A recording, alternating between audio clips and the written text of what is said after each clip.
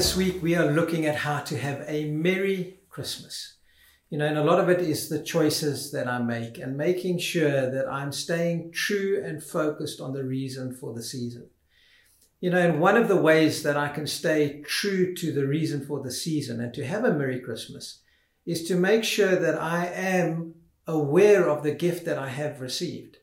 That saving was God's idea, that He's the one who saves me. And so during the Christmas season, sometimes we can get our eyes off and onto all sorts of other things, and we actually forget the reason why Jesus came. And He came to save us. Listen to these verses.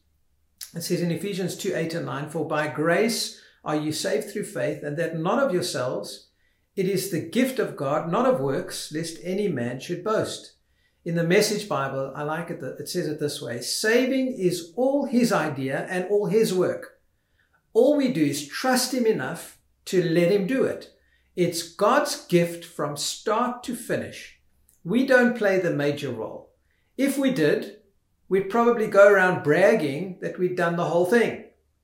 In Titus chapter 3 verse 5, it says that we are saved not by works of righteousness which we have done, but according to His mercy He saved us, by the washing of regeneration and renewing of the Holy Spirit.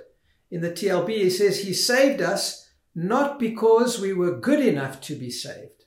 So salvation is about receiving the gift that God has given us. And you might be watching online. It's like, well, I'm not sure if I have made Jesus my Lord and Savior, if I have received the gift. Well, one of the ways that you can know is by believing it in your heart and confessing it with your mouth. In Romans 10:9 and 10, it says, "If you will confess with your mouth the Lord Jesus, and will believe in your heart that God raised Him from the dead, you will be saved.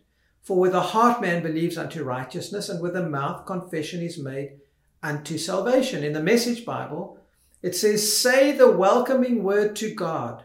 Jesus is my master," embracing body and soul God's work of doing in us what He did in raising Jesus from the dead. That's it. You're not doing anything. You're simply calling out to God, trusting Him to do it for you. That's salvation.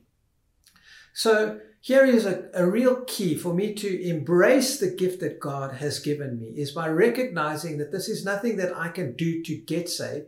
It's something that I'm believing, and then I'm confessing it with my mouth, saying that when I embrace this wonderful gift, God embraces me, spirit, soul, and body, and that I'm renewed from the inside out. And so I want to encourage you to have a Merry Christmas. Go and celebrate the fact that you are saved. Go and celebrate the fact that Jesus lives inside of you. Go and celebrate the fact that when He came, not only did He come to bring friendship with God Himself, but He came to renew me from the inside out. And when I begin to cultivate that and be grateful for the fact that God has saved me, that I'm in a relationship with Him, then the meaning of Christmas becomes significant for me, because I'm celebrating why Jesus was born and the fact that I am saved. And what a wonderful gift that God has given me, the gift of salvation, the gift of forgiveness, the gift of being set free, the gift of knowing that I have been made a friend of God. I always want to remind you that you are highly favored and deeply loved of God.